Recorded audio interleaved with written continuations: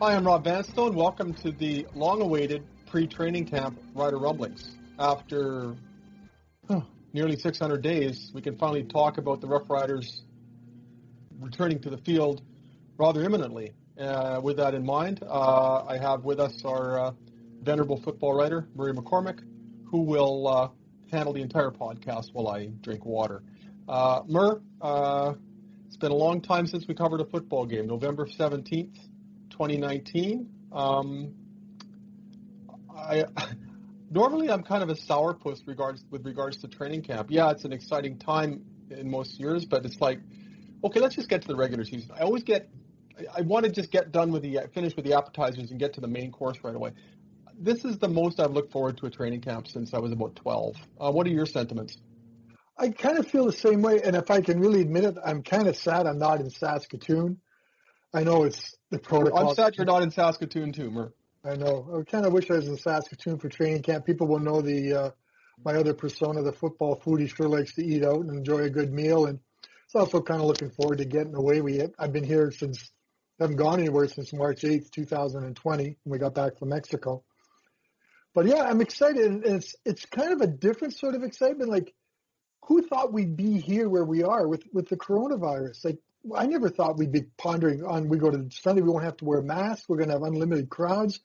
We just kind of made these huge strides in the last month that it's still hard to get your head around the fact that we may be normal by the time the Rough Riders play a home game on August 6th. We may be just a regular, it will never be regular, I know that, but we'll always be kind of wondering. But yeah, you gave me a little bit of a pep talk yesterday because I forgot about the preparations for training camp and everything about all the things that go into that, and it gave me a pep talk and kind of got me going. So, well, I'm going to bring you down today then, so I can't let you feel too good about things. Yeah, because we really have to go with who we really are, and we really are a couple of cynics and sourpusses, and to be optimistic and always smiling and looking forward to things really goes against a whole lot of our backgrounds. But it is exciting, and there are reasons for excitement. I'm reasons, gatherings, seeing people. I don't think I've been around more than 5 people. Well, sorry, my family, or not 12 or 11 of us. That's the biggest crowd I've been around since football ended. So it's going to be a whole other world. Well, you know what's neat? The other night I went and watched the Regina Ladies Softball Association at the Douglas Park Diamonds. And there was like 20, 30 people watching the game.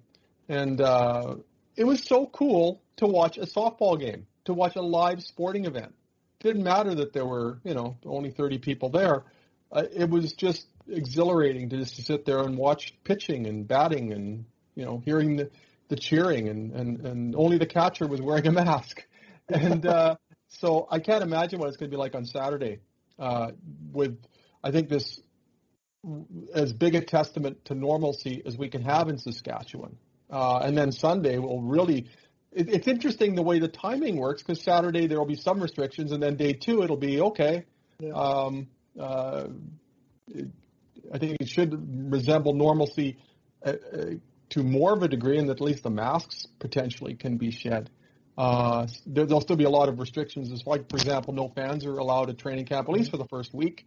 And all the interviews, et cetera, will be done via Zoom. So there'll be some differences that the media will have to get used to. And what we got to remember, too, is that more than ever, we're the eyes and ears of the public. Nobody can go to the training camp workouts, at least in the early stages. So I think we have an obligation. Well, actually, I don't. You have an obligation. Yeah. Does that mean you're going to start watching practice? I'm going to watch practice and also text all my friends, which won't take long.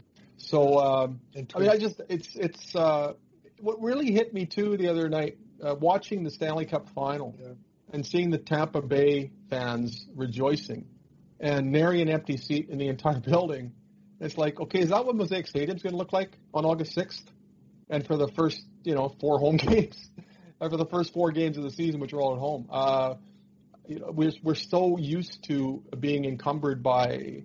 There's still only one direction we can walk around Wascana Lake, for example. We're going to go from that within the space of a month to potentially 32,000 plus people at Mosaic Stadium. So it's such a rapid flicking of the switch, and not without risk, not without some apprehension, because there's no precedent for this in our lifetimes. But we'll be going from 0 to 60 pretty quickly around here.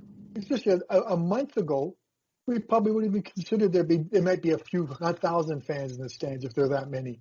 Like we kind of were anticipating you and I might have the most choice seats in the province that we could be actually at the game. There weren't going to be anybody there. To go right now to 33,000 is just sort of crazy. Like, yeah, let's bring it on. People are still going to have to adapt. I know people are saying cash is not going to be really used anymore. It's all going to be, I think it's all going to be in debit and ATMs and stuff. It's going to be a whole other world on how you buy a drink and that kind of stuff. So there's going to be some real adaptations for fans going to games. But I think Bitcoin. I think we've been dealing enough with the coronavirus and what we've had to adjust to now that maybe it doesn't seem as big a deal. Like, you're used to paying. Like, I had a $20 bill in my wallet since the pandemic started, and I finally broke it the other day because I just never use money anymore. So it's going to be people going to games are going to have to remember to bring their credit cards with them and be prepared to spend money that way. So there's going to be adaptations. There's going to be going to the games, and I think I touched on that in the paper that there's going to be no on-field entertainment. Everything is about mitigating. I've covered seasons when there's been no on-field entertainment. Where yeah, between doesn't that feel like 2015 to us? Sorry, I remember that one. Yeah, there'll be no cheerleaders. So priceless. Yeah, there'll be no cheerleaders. I think this is one of the longer conversations we've had face to face too. But on the other side, anyway. There'll be no cheerleaders. I'm not 100% sure if Gainer's allowed on the field. Gainer's on the concourse, I think. I think on the concourse. So all those things, if you've been go to games and you're used to seeing, it's just going to be the players on the field. So that's going to be an adaptation. I'm sure the riders are all preparing some way to keep people engaged between plays, but it's going to be wild. And I've said this before. If you don't end up a little teary-eyed, a little choked up on that day, I don't think I get choked up talking about it.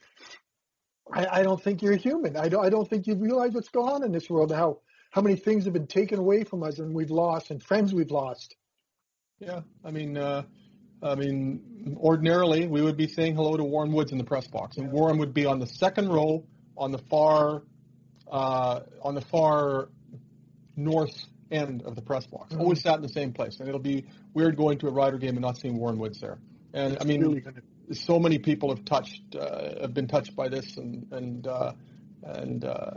my sister's entire family got sick.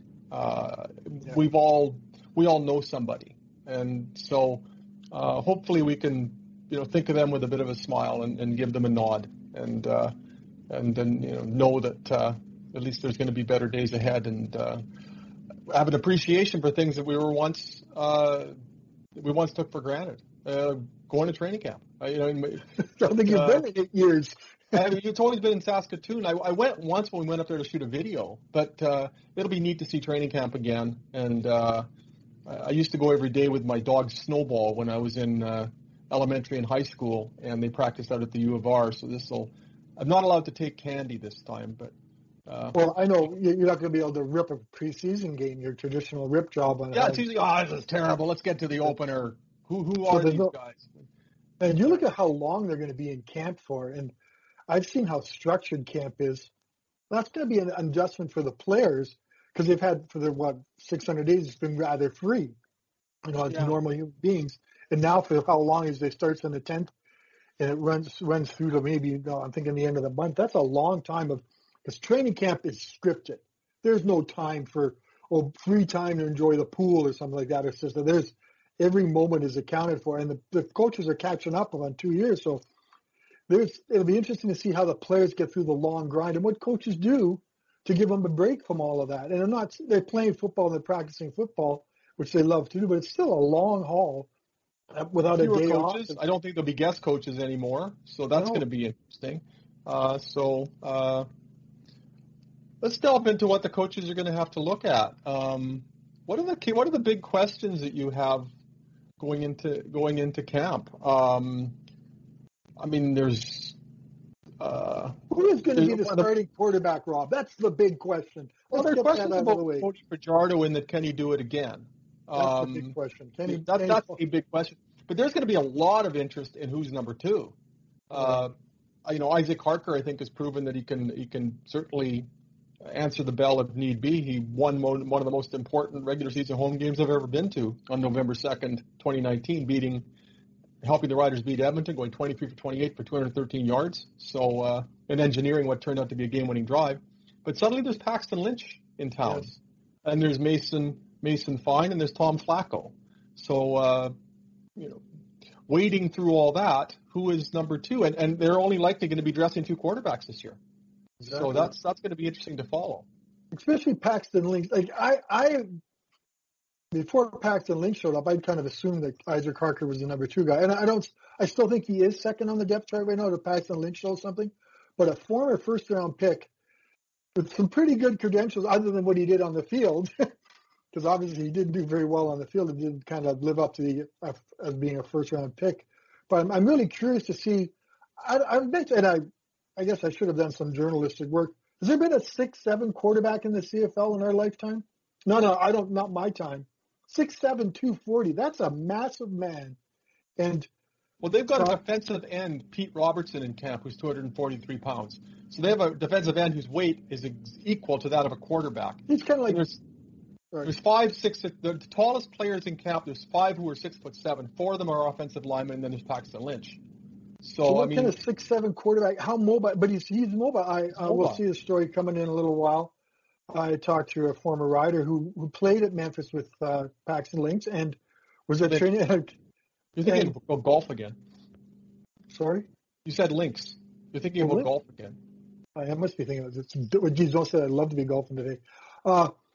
He played with Paxton Lynch at Memphis, and he was also at training camp, and we'll bring this name up, Vince Young, probably one of the most unfortunate or bust. Is he a bust? I don't even know if he got close enough to being a bust. They had a press conference to announce the signing of a guy who never made it past the intra-squad game, so that constitutes a bust. And it's funny, when I was talking to this guy, we were chatting about Vince Young. I still never saw Vince Young unload a pass. He never really threw a hard pass. Everything was a little short, 5 to 6, 7 yards underneath routes, middle routes. I always thought, why wouldn't he let it loose? And then he tears his hamstring with a relatively innocuous play, and we never got to final. So I've always, and maybe when someone asked me, I look back my days and I'm questioning the routes. I said, I always wonder what Vince Young could have done, but we'll never find out. And I wonder, Paxton is a lot younger. I think he's 27, isn't he, Rob?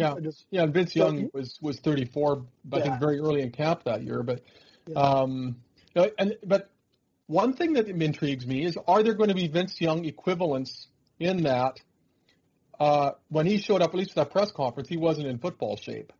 Now, these players have had a hiatus of over a year and a half. Are there going to be any surprises when players show up and suddenly someone you thought was a defensive back looks like a defensive tackle? Well, I think you're the only guy in COVID that lost weight.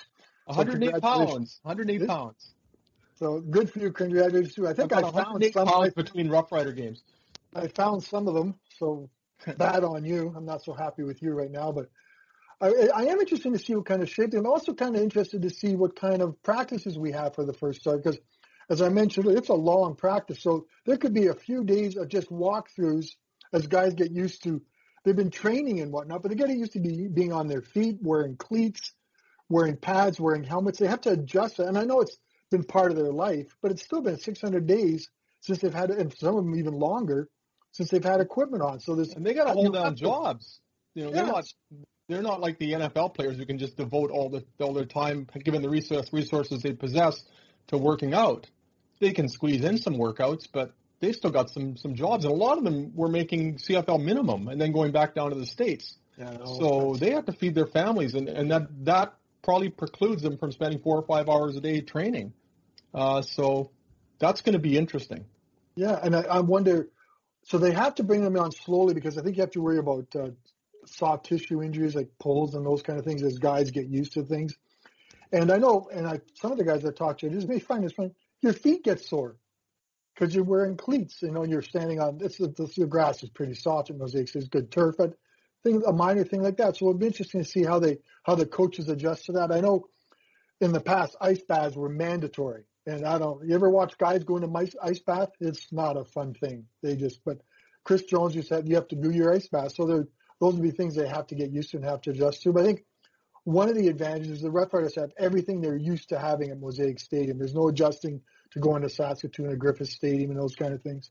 They're all going to be there, and all the facilities are at Mosaic Stadium. And when we built this stadium, one of the reasons was to have training camps here, wasn't it? Part of they like to go to U of S, but they want to have everything at Mosaic Stadium, and they're going to be able to do all that, which is going to be crazy. Can you imagine trying to do all this at Taylor Field? Oh. Good luck.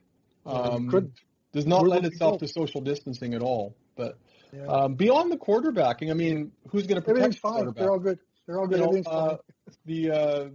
I think my dog made a cameo there. That was Candy, who I have not yet introduced formally. Well, the other big question is, how do they replace Brendan Labatt? And I know Brendan Labatt is older and was he's on the tail end of his career, and he chose not to come back, which I think, he's opting out with the option of coming back if things change. I don't know how he can do that. But he was a big part of that offensive line. I think he said a couple more years left in him. I still think he does have a couple of more years left in him. So, but you got the left guard, and then you go, oh no, what are they going to do? And then you think, man, what a genius move by Jeremy O'Day by signing Evan Johnson. He's a left guard. He's a stud. He's he's a U of S kid. He's only 26. He's got a huge upside against him. He's played left guard. So they park him right in at left guard. Create an option now. What are they going to do at right guard? Because the things have changed a little bit. Brett Boyko is a former tackle, but he can play that spot. So I think they're kind of things. So the interior of the line would be Brett Boyko, Dan Clark, and Evan Johnson. So they're going to they're going to keep going with that same Canadian depth. So let's give Jeremy O'Day credit for maybe possibly thinking ahead. Like Brendan Labatt says he made the decision on the Saturday before the quarantine not to come. But I wonder if Jeremy O'Day was looking ahead and thinking, whoa, maybe this is an opportunity. Got to remember, too, that they drafted Matlin Riley in the first round a year ago. Brendan Labatt's spoken very highly of Logan Ferland. Josiah St. John is still around. And he's a guard. As much as he's been maligned, when they've had to plug him in, he hasn't performed terribly. So one thing about Brendan Labatt is that you got to remember in 2019, the Riders finished first, and they didn't have him for most of the season.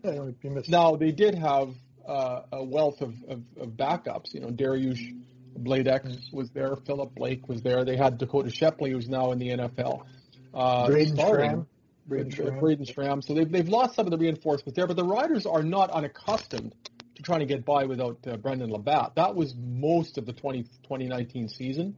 So and then they fared pretty well, obviously, without him. Now they'd be much better with him. I wonder if he might be their version of Kucherov, that at some point in the year he resurfaces as restrictions loosen up. He said he wants to spend the summer with his family and with his kids, and kudos to him for doing that. But once the fall gets here, and presumably some of the restrictions or more of the restrictions that the players are currently under will be lifted, does that create a situation whereby it's Brendan Labatt can be, injected back into the lineup? Not unlike was the case not unlike the scenario that unfolded in 2019 when he rejoined the team after injury, after missing the first portion of the season with injury. So I don't think it's unrealistic to think they're going to get Brendan Labatt back as life returns to normal for the players, because they're going to be under such stringent restrictions, at least in the early stages. I can see why he and others would find that unappetizing.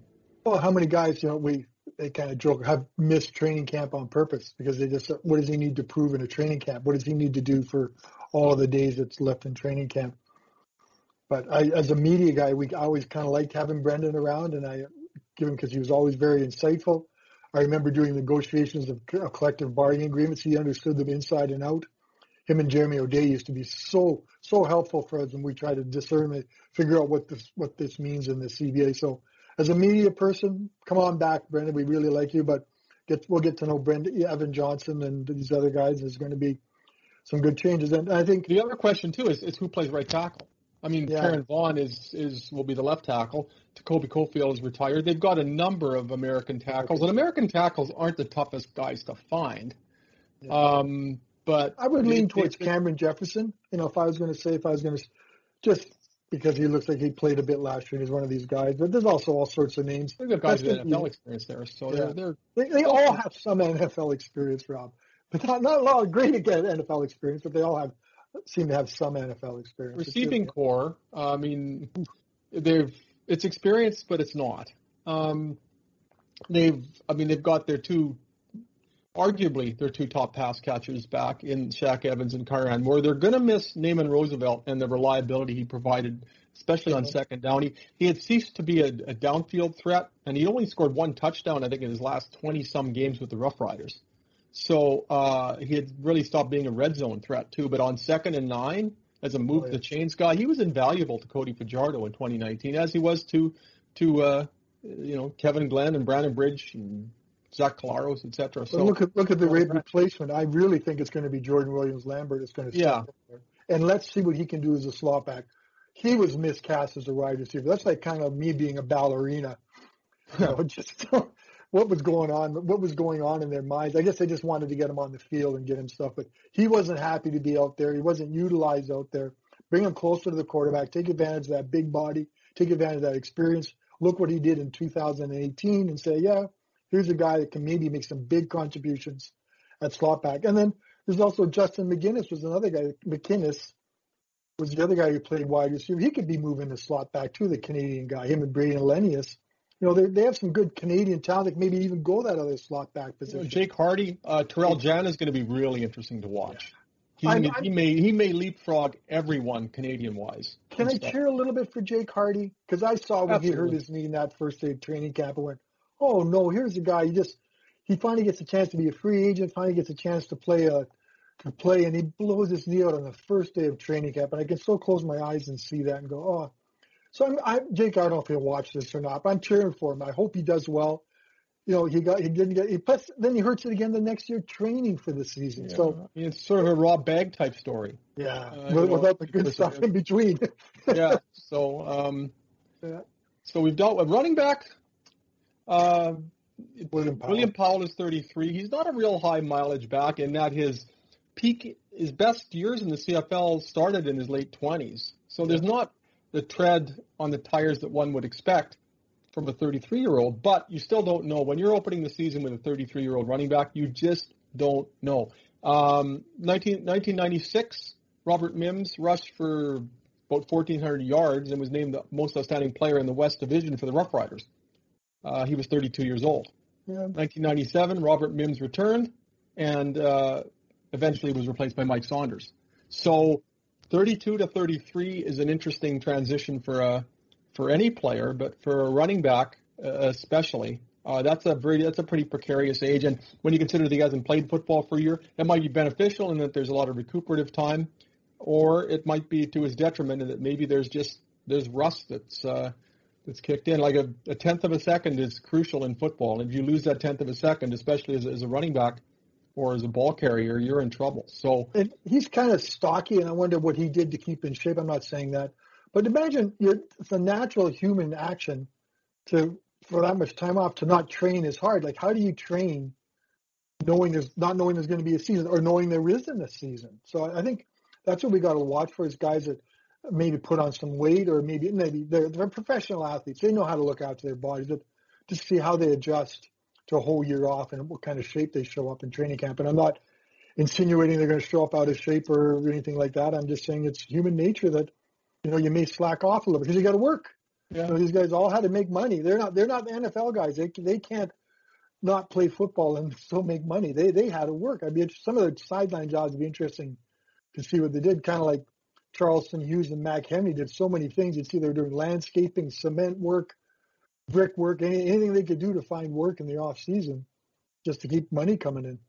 The defensive line, you mentioned Charleston Hughes, and who's he? His absence. I mean, again, we talk about age. You're never really sure what you're going to get from a 37-year-old defensive end. But when Charleston Hughes was a 34-year-old defensive end and a 35-year-old defensive end, he led the league in sacks while playing for the Saskatchewan Roughriders. Yeah. In his absence, that is a massive question hanging over this team. The Roughriders tied for the league lead in sacks each of the past two seasons, Charleston Hughes being an important part of that. In his absence, they've got to find a defensive end who can exert pressure. A.C. Leonard did a nice job of that in 2019. He was terrific, especially in the West Final against Winnipeg.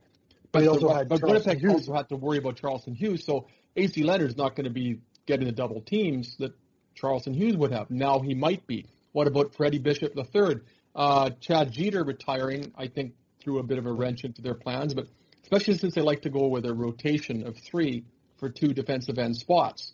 Mm-hmm. So inside, it's pretty easy to call. It'll be Mac Henry and Charbel DeBeer handling the Canadian spot, and Micah Johnson, the other tackle.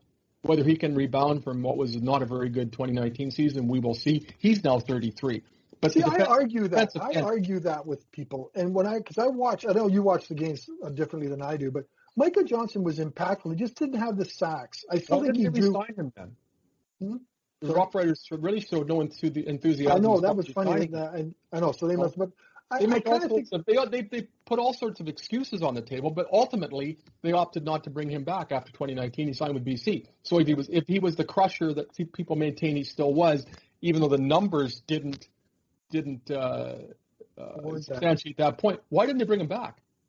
That's a good point. Maybe they had to spend the money. He's making a lot of money. They weren't going to bring him back at that salary, which tells me he did not perform to expectations, or they would have paid him for 2020 at a level that is commensurate with that performance, and they were not going to do that. So obviously, there was at least a modicum of disappointment with the manner in which he performed in 2019. But they brought him back anyway. Yeah, now he's back. But we'll see what. He's also one of the good guys, too. I hate to say that. He's one of the good guys on the Rough Riders. Good to see him back. But defensive end's going to be interesting. They're going to have to find somebody who can really annoy the passer, because if they can apply pressure with 4, that just creates all sorts of opportunities for the defensive backs and the linebackers. If they have to start blitzing, and they're not obviously not averse to blitzing. Jason Shivers isn't as blitz happy as Chris Jones was, but. And isn't as wild as Chris Jones was schematically. But I think a lot of the success the Riders had in 2019 defensively was because they could be pretty sure that they could apply pressure with 4 people if they needed to. Do they have that assurance now? I'm not sure they do. Well, I think teams are they're probably hoping teams are going to have to find out where is Micah Johnson. And maybe he can regain that form where he had the 14 sacks that earned him that big salary with the Rough Riders when he originally signed. That's a big wild card. Yeah, if they can get the 2017 and 2018 Micah Johnson, who had this kind of sack total that one would normally associate with a defensive end, that's massive. And it's not outside of his capabilities. And if he's healthy, who knows what he can do? He's as dominant a defensive tackle as we've seen in a long time in the CFL. He just hasn't done it in Saskatchewan yet, and now he's 33 years old. Yeah, that you've written. I think you wrote a column on the dirty 30s in the Rough Riders. Yeah, it's 33 is an interesting age. Linebackers, I think way back when free agents. Interesting. Derek Moncrief, Cameron Judge, and Solly being gone. But holy smokes, is that a huge hole? And then, going to get Larry Dean. And I really think Dion Lacey is going to be. I know he's a little older too, but boy, there's a guy who was a stud defensive or will linebacker with the Eskimos. He was really good. I think signing him, a late signing too, because he's played football. He spent last season with the Buffalo Bills, so he hasn't been out of football completely. I think those are 2 great signings for the linebacking core. Still questions at Sam, but that's kind of when we're looking at 3 big question marks. Now they're looking at just the one, at least in my mind. And that one, do they go with a Canadian, as they did when they had Cameron Judge? No, but Cameron was a will. It's a little bit of different. Cameron was a will. But do they look at Americans as Sam? Do they look at putting a Canadian, in the linebacking trio, or do they have to could go American? Adjust the roster? Micah Tights started once against Calgary in 2019, played pretty well. There's some Canadian depth there. Who knows? Sometimes you look at it and you think the linebackers aren't really that tough to find. You can always convert a defensive back to a linebacker and do reasonably well. Remember how the Riders turned Tad Cornegay into a linebacker. He became an all-star. After 2001, George White went to the National Football League, and people are thinking, how are the Riders going to replace George White? Roy Shivers brought in Reggie Hunt, and nobody really worried about that for a long time. So Maurice Lloyd leaves after 2008. Hello there, Ray Williams. So linebackers are pretty replaceable. That's been demonstrated through time. That doesn't make it inevitable that it will happen, but it's not as difficult as finding some, say a defensive end. Well, the thing is, with the Sam linebacker, it's basically treated as a cover position. And I know last year, I remember mistakenly, I asked for the linebacker coach to do a story on Derek Moncrief. He goes, I like the guy, but Murray, he practices with the defensive backs exclusively. That's what he does. I went, oh yeah, I guess that's right. I never seen him on that. So they do treat that position as a cover position, so they can fill it with a defensive back. There's talk Lucius Purifoy moving in there.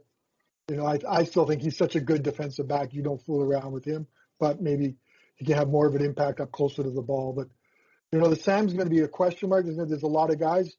There's even the fact got the Herman Reed twins who are there to make a cool story. Twin brothers on the same team. I don't know if that's happened in Rough Rider history, Rob. Can't think of it. Not since your lifetime, so we can look that up. That's a long time. Yeah. Defensive backfield. The only real question there is who plays the corner position that was occupied by L.J. McRae. Yeah. Again, that's not the toughest position to find. There's even the potential of playing a Canadian there. Even when Eli Buka returns, maybe that becomes interesting. Lacombo maybe fits into that mix immediately. You can find a Canadian to play that position, and maybe that's the ratio switch. If they're going to play 3 Americans at linebacker instead of 2, maybe they flop a Canadian. They find that Canadian spot at corner to replace L.J. McRae. Aside from that, it's pretty easy. Nick Marshall's playing corner and very well. Mike Edem will be the safety, and the defensive halfbacks will be Ed Gainey and Lucius Purifoy. So there. Ed Gainey's a little older. Ed Gainey had an interesting 2019. I don't know if he was. They don't throw at him as much, but what's he going to show? Like what happens if guys reach a certain point. Like Lance Fraser was really good, and then he wasn't really good. So they kind of. I'm not really too worried about Ed Gainey. I think if you're looking at Ed Gainey as a problem or a potential problem, then you really don't have problems. Is he the Ed Gainey of 2017? Probably not. But I think they'll be fine there. I think there's no questions about the defensive backfield. Then there's depth. Lacombo's there, and all the Americans, and you look at all the Canadians and stuff. I'm just looking at my sheet here.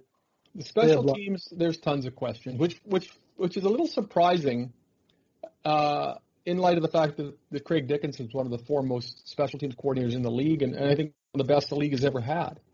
But I'm not sure you can look at their special teams and find an area where you can feel that you can't poke holes in.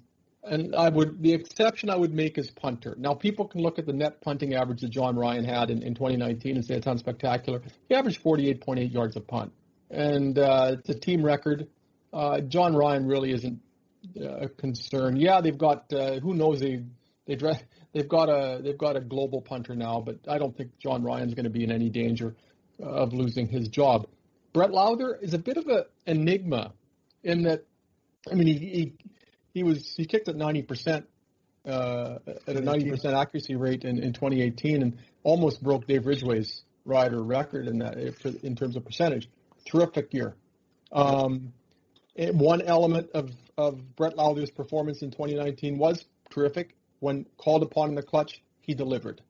But his overall percentage was in the 70s, and he set a much higher standard, and the standard is much higher for kickers in general. Do the Riders get the Brett Lowther of 2018 or the Brett Lowther of 2019? There's a huge difference between those two. Yeah, that's a big question. I think there's a big question. But he was hurt a lot, and he had grip. Like if you're a kicker, if you have hip and groin injuries, those are pretty serious. He also had an eye issue too. I remember reading somewhere. So, but he's still, he's their best option because their only option is a global kicker on the team. So they did not even bring anybody in, and maybe that's a sign of the salary cap or how things are, the limitations of training camp. Because usually you bring in a couple of kickers to hang out and to see what they can do. So we'll see what happens with this global guy. I don't really think Brett Lowther is going to be a concern. I think what they're going to get is a lot closer to 2018 than 2019, and his reliability in the clutch in 2019 should also be noted. As far as the returner, also 4 for 4 in that West Final too. So yeah, and he had that awful day against the former. The Edmonton team with the previous moniker. But he ended up kicking the game winner, what turned out to be the game winner in that one too. The return specialist, interesting. Kyran Moore can return punts pretty well. He took 2 for touchdowns in 2018. Lucius Purifoy, when the Riders have used him on kickoff returns, has been effective. Took one to the house in 2019. So did Marcus Thigpen, but he's no longer here, and his effectiveness really had diminished as a punt returner in 2019. So I think Craig Dickinson has said, and you've written, that they'd like to have a full-time return specialist who backs up, who can back up somewhere else. Who that might be, good question. Well, you look at the running backs. There's names that I throw out: the Jamal Moore, Carlos Henderson. Carlos Henderson's a receiver. They've done that. And you look through the defensive backs; they all returned punts and kicks in college or high school or a little bit in the NFL. There's another guy. I want an offensive player as a returner. These guys are on defense for a reason. Yeah, that's a good point. I'm just trying to I've forgotten the guy's name who I threw out in my. But they're gonna need much better return game. Well, it's all about their punt. They're last in the league with punt returns. I'm just trying to find this. As far as the kick coverage, I mean, there was a real propensity for allowing big plays via returns in 2019, and that has to stop. 5 touchdowns on kick returns. That's a big. That was ugly. I kind of think we forget about that? Like, it's funny, they got so good over the days off. Over this long stretch, the Riders went from a team that lost the Western Final to they kind of, in some people's minds, almost won the Grey Cup. They just seem to have improved so much because they haven't played. So we've just been looking. Does that make sense to you? You know what I'm trying to say? That we've had so much speculation on what they are and talking. Well, you're saying they're bringing this guy back. They're bringing this guy back. They had this good season overall, and they brought back most of the core. But that's also a core that didn't get to the Grey Cup, and there's some, as is always going to be the case, there's some question marks. And the Rough Riders also dealt with some fortuitous circumstances in 2019, in that they never beat the Calgary Stampeders. They were 0-2 against them, but they didn't have to play the Calgary Stampeders in the playoffs. They ended up playing Winnipeg, and, well, that didn't go very well either. But they still got to prove that they can beat Calgary with this group. And I don't care who Calgary has at camp, and their receiving core, for example, doesn't include the big names that it once did. But I'm always going to look at Calgary and think that's where the bar is going to be set, because they're going to bring in people. Edmonton, they look like they're loaded on offense. Yeah. And Jamie Elizondo is there, Trevor Harris. They've got such a good receiving core. So I think, Winnipeg's a big question, because who knows how long Zach Collaros is going to be able to play. That's such a wild card. But with the quarterbacks going down left and right in 2019, that created some circumstances. I'm not taking anything away from how the Riders did in 2019, but the landscape of the division also allowed them to do what they did. And so if we're dealing with an all things being equal situation and a lot of the uncertainty over the past year and a half and the hiatus, it's really tough to say how the horse race is going to shape up this year. Just because the Rough Riders finished first in 2019 doesn't necessarily mean they're going to be among the top teams in 2021. They need some good luck, and they need some good fortune, and so do the teams that they rival. Because the Riders dealt with a lot of the other West Division teams dealt with a lot of adversity that year. Well, the BC Lions are going to be better. Their offensive line would struggle quite a bit in the first part of the season. Actually, it was horrible in the first part of the season. And don't call me Mike O'Reilly is going to be on his feet a whole lot more. That's a little joke there. I wanted to just use that.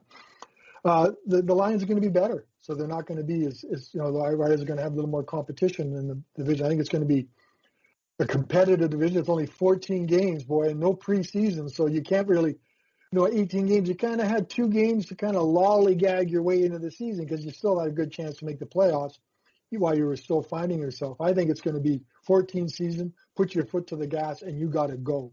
So there's going to be more incentive on getting off to a good start.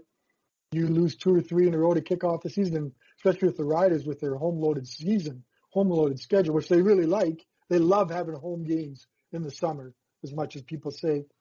Well, you're not going to be able to feast on the East as much because of the imbalanced schedule. You got 3 games against the Calgary Stampeders in succession, and that's a team they still haven't beaten under this regime. So they're going to face some challenges that they didn't encounter in 2019. I know this is taking us back to another spot, but I wonder what the impact of not having any preseason games is going to be on the product come the regular season.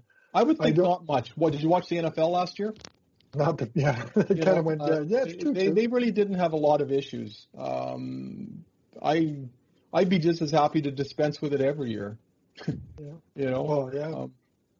I know it's not Rider related, but no, finally this XFL talk is over. Oh, thank goodness. Over. Thank God. Praise the football gods. What I remember. What a mess. What an unnecessary diversion. Sorry, what's that? When that press release came out, I remember calling you saying, I don't understand what this is all about. And finally, it was talking to talk. And I realized, and I understand the CFL has got to find other streams of revenue. That's the part of the global incentive. They've tapped everything you can in Canada right now. So they have to find other ways to bring in money in regards to whatever business model they're working on. And I understand that. But I just thought this XFL talk was almost ludicrous and it wasted a lot of time was devoted to it. And I kept going, well, I don't see it going away. And finally, the right decision was made. But maybe by looking at the XFL, the CFL looked further inside, did some navel gazing and saw what things they can do, what things they can take from that product and maybe market itself. But let's just concentrate on the football the Rough Riders have, the CFL has right now, and worry about the XFL kind of thing a little bit later. But, another thing, and I'm going to throw this. It was a good thing they got that out of the way before the training camps began, because there wasn't that wasn't going to be hovering. And I think some of the stories that would have been done early in the season, eventually somebody's going to start talking to some of the Canadian players and saying, okay, are you worried that beyond this season there won't be jobs for Canadians or starting positions for Canadians if this XFL model takes shape? I think now they can look forward and know what their model is going to be, even structurally, and that distraction is gone. What bothers me is that a league that constantly talks about accessibility and transparency still has yet to explain really what they were talking about, why they were talking with them, and why these talks came to an end. I'm sick of the double talk. If you're going to talk about being as transparent as you portray yourselves as being, well, maybe actually walk that talk. It's ludicrous that it was announced so vaguely and disposed of so vaguely. Address it. And that's one of the failings of the Canadian Football League as a whole, and one of the things I think they need to look at as they move forward. I think they've got to re-engage with a lot of people, fans, media. I think they've got to redouble their efforts to get themselves as deeply into the football community as they can. And I'm not just talking about their constituency. They've got who they've got as a fan base, and it's a pretty significant fan base, even if it doesn't have the demographic. Doesn't have the demographic necessarily that they want, and it's not as big as they want. It's still significant, and it will still support the product loyally to a certain threshold. You've got that. You're going to get a certain number of people in Winnipeg, Calgary, Edmonton, Hamilton, Ottawa. You're pretty sure that there's some markets that are going to give you enough to be sustainable. Yeah, there's some problem areas, but how much have they marketed the team in BC? How much did they market the Toronto Argonauts in the latter years that David Braley was there? They lament the result while basically perpetuating the result by not marketing the team and not pushing it. So yeah, they talk about how the business model is flawed, and they want to have a better business model. But where was this awareness? Where was this proactiveness at a time when it was still apparent that the business model was flawed? Because in many cases they weren't marketing the team, or if they were, it was marginally. Let's get out there. Let's market the teams. Let's re-engage with the media. There's so many kids playing flag football and touch football. There's a female football constituency. There's so many new Canadians. My mom and dad moved to Canada in 1956. They'd never heard of the Saskatchewan Roughriders. In 1957, Mom went to every game. She loved it. She was a new Canadian. They engaged my mom. Eventually, I became a fan. Yes, this is a rant, but get yourselves embedded in the Canadian football community as a whole. Talk to Jim Mullen with Football Canada. Talk to Michael Thomas with Saskatchewan Amateur Football. Just entrench yourself and work with them. You've got a built-in audience of young fans who are playing flag football, playing tackle football, playing whatever, touch football. Get them interested in your product so that they're playing Canadian flag football, but they're wearing an Aaron Rodgers jersey. Make them fans of Cody Fajardo. You've got that opportunity because your players are accessible. So use that to your advantage. And have they done that satisfactorily? Not even close. So yeah, the business model needs some addressing, and yeah, the demographic isn't what they want. But that's not the fault of the people who are younger who aren't going or who aren't interested. That is the fault of the Canadian Football League and the member teams for not reaching out to that constituency that's already played that card and showed that they're interested in football, but they're not engaging with them. And that has to change. And if it doesn't, the CFL is going to be consistently at this level where it's below the threshold that it covets. That's my speech for the day. I don't think we, Rob, I know you're supposed to, I don't think we can end on a better note. That was a really good rant. I think it was about 3 minutes. That went on forever. That was take a breath. Sorry about that. I think we should end on that note. So we can talk over each other. This drives me nuts. Anyway, I think we should end on that note. I think that's a strong, solid ending. You don't like to bury the lead, but that's... my dog. There she is. There's Candy, who is somehow managing to stay conscious. Move it over so we see her face. How come she got gray hair like you, I guess, eh? A little bit of gray? Well, she's lived with me for 2.5 months. I'm surprised, it's not all gray. So thank you for being with me for that last little rant. I wasn't expecting to go off on that tangent, but it just bugs me. So okay, I feel much lighter and cleansed now. I forgot. Are you going to read the...